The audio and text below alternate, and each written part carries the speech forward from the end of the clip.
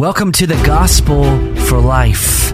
We have 4 Treasure Valley pastors committed to showing that the gospel is not just for that religious part of your life, but rather it's for all of life. You never graduate from the gospel. I'm Josh Bales, pastor of the Well Church, here with Russell Herman, pastor at Cloverdale United Reformed Church, Phil Moran, pastor at Christ Presbyterian Church, and Jonathan Van Hoogen, pastor at Dayspring United Reformed Church. Now, if you'd like to find out more about us or catch past broadcasts or get information about our annual conference, you can find us at reformationboise.com. All right, here at the Gospel for Life, we are always wanting to do things bigger and better. So there's that song that we all hear at Christmas time, the 12 Days of Christmas. And of course, we all know how it goes. On the first day of Christmas, my true love gave to me a partridge in a pear tree. Well, instead of a mere 12 days, we're going to give you 15 days of Christmas. And specifically, we're looking at 15 reasons why Jesus had to be born. So far, we've looked at 5 of those, and if you've missed any of our previous broadcasts, just subscribe to our podcast at The Gospel for Life. And this morning, we're going to be looking at reason 10 for why Jesus had to be born. And here is the reason. Jesus was born to show his own love for us. So far, I think we've kind of laid a foundation of theology and why it's so important and critical for our salvation. But Jesus actually does love us. God actually loves us. John 3:16, most famous verse in the Bible, "For God so loved the world that he gave his only Son, that whoever believes in him should not perish but have eternal life." So first of all, brothers, let's just ask a question. Why should this verse shock us? Why should it be shocking that God so loved the world? What did we do to deserve this type of love? I think if we just, once again, just kind of look at this from a different angle, sometimes I think there's this wrong viewpoint in the mind of people that there was something missing in God, that he was incomplete without the love of his people, and that he needed something more. And I think we just need to be very, very careful with that type of thought process. God was completely and is completely satisfied in his own in himself. being, Yeah. in his own triune love, that the communion of the 3 persons of the Trinity. And so we don't want to go down the path where we say there was something lacking in God that he found in us, and therefore that's why he loves us. Mm-hmm. So I want to just give that caution, because you hear that in broad Christendom, that this satisfies a need in God. So God wasn't lonely. He wasn't lonely. He wasn't bored. He didn't lack a satisfaction. Yeah. And I successfully didn't answer the question. That's okay. That's a good setup, though. That's a great setup. Well, John, in 1 John, his first epistle, tells us God is love. And this is one of the aspects of God's character that it's not simply given as a descriptor. God is loving, or not that it's just God loves, but God is love. God in his very essence is this, and love. And we know from human experience that love is an outflowing, love is an outreaching. And so you're absolutely right, as was said earlier, God's not lonely. God eternally delights in the Father and the Son and the Holy Spirit, eternally delighting in one another, have no need of us for this outflow of love.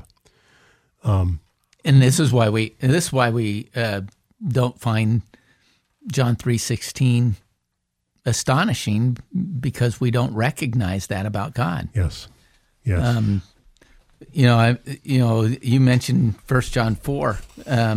We're told there in verse 10, in this the love of God was made manifest among us, that God sent his only Son into the world so that we might live through him. In this is love, not that we have loved God, but that he loved us and sent his Son to be a propitiation for our sins. Mm-hmm. You know, that's the astonishing thing, because we're unworthy of that love. But God chose to love us. He set his love upon us. Romans 5:8 said, "But God shows his love for us in that while we were still sinners, Christ died for us." Yeah, and the manner of his coming into the world, mm-hmm. the way that Jesus is born mm-hmm. as a helpless infant. Mm-hmm. Remember, 1 Corinthians 13 tells us love does not demand its own way. That God, that just the manner of God's coming into the world, the manner of the incarnation, shows us a depth of love beyond what we would have imagined or dreamed up. And one of the reasons we know the gospel is true, by the way, and I forget the exact name for this, that apologists use, one of you guys will remember, the fact that the events of the gospel are something that no one would have predicted, that God would be born among us as one of us. That's love. Mm-hmm. That's the essence of love. Yeah. I think, I don't remember who had said it now, but it might have been John Piper, said, how do you put some sort of value judgment on love? Well, it's at the costliness of the gift. Yes. And the nature of the recipient of the gift. Yeah.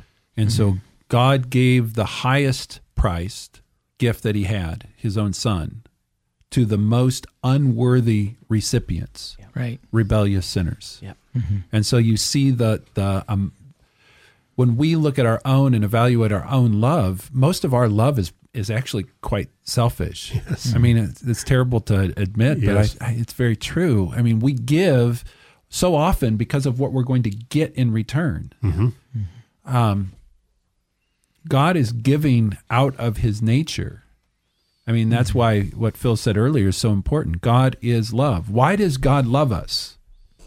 Because God loves us. Yeah. We can't find the reason outside of God. The only reason we can read John 3:16 and say God so loved the world is because that's the nature of God. Yeah.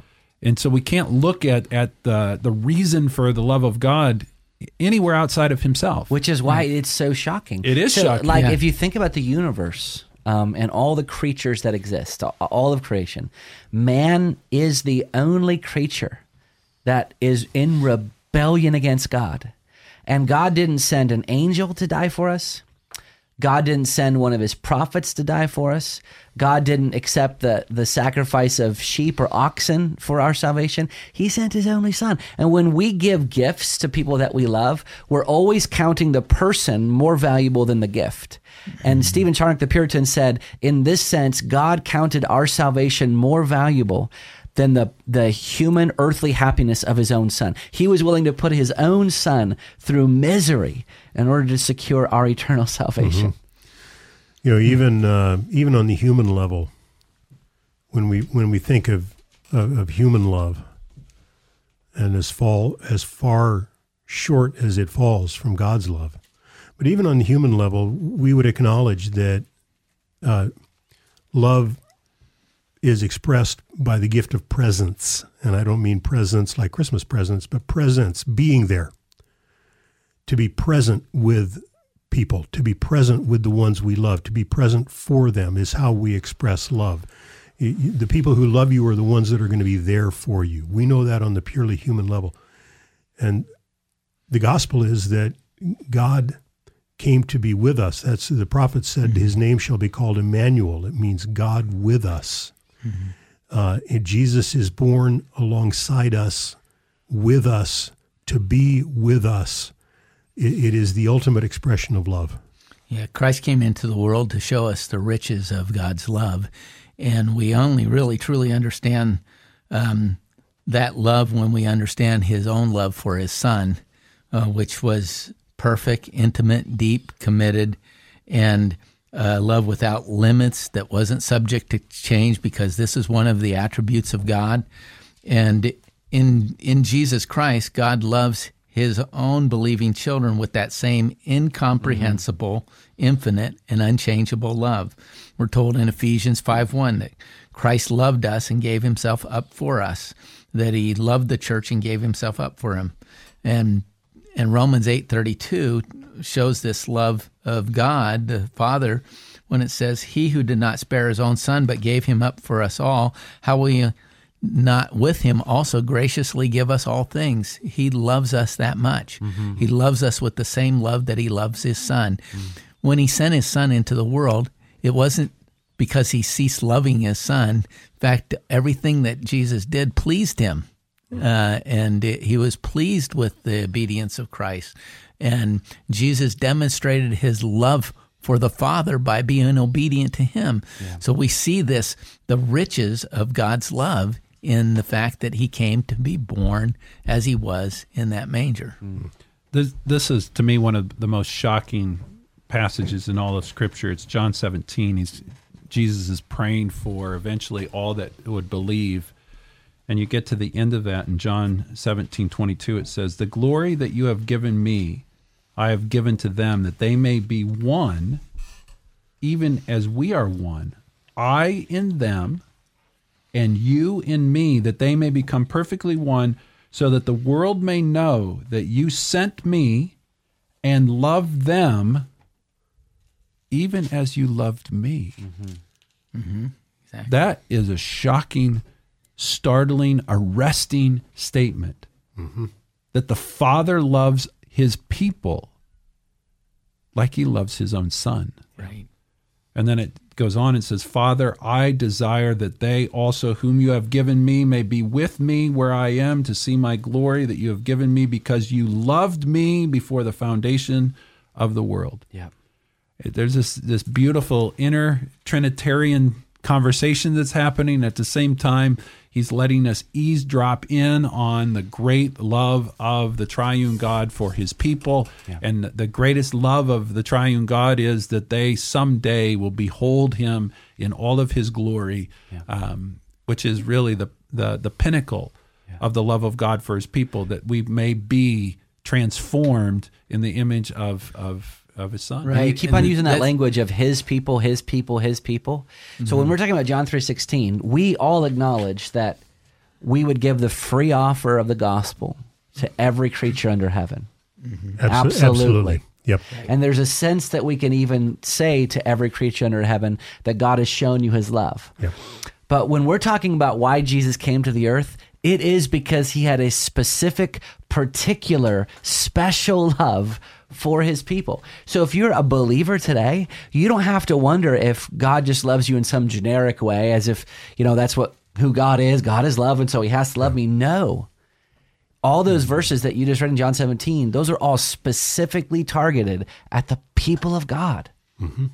Well, Jonathan just quoted this from Ephesians 5:1 and 2. "Therefore, be imitators of God as beloved children, and walk in love as Christ loved us and gave himself up for us." It's a very specific love.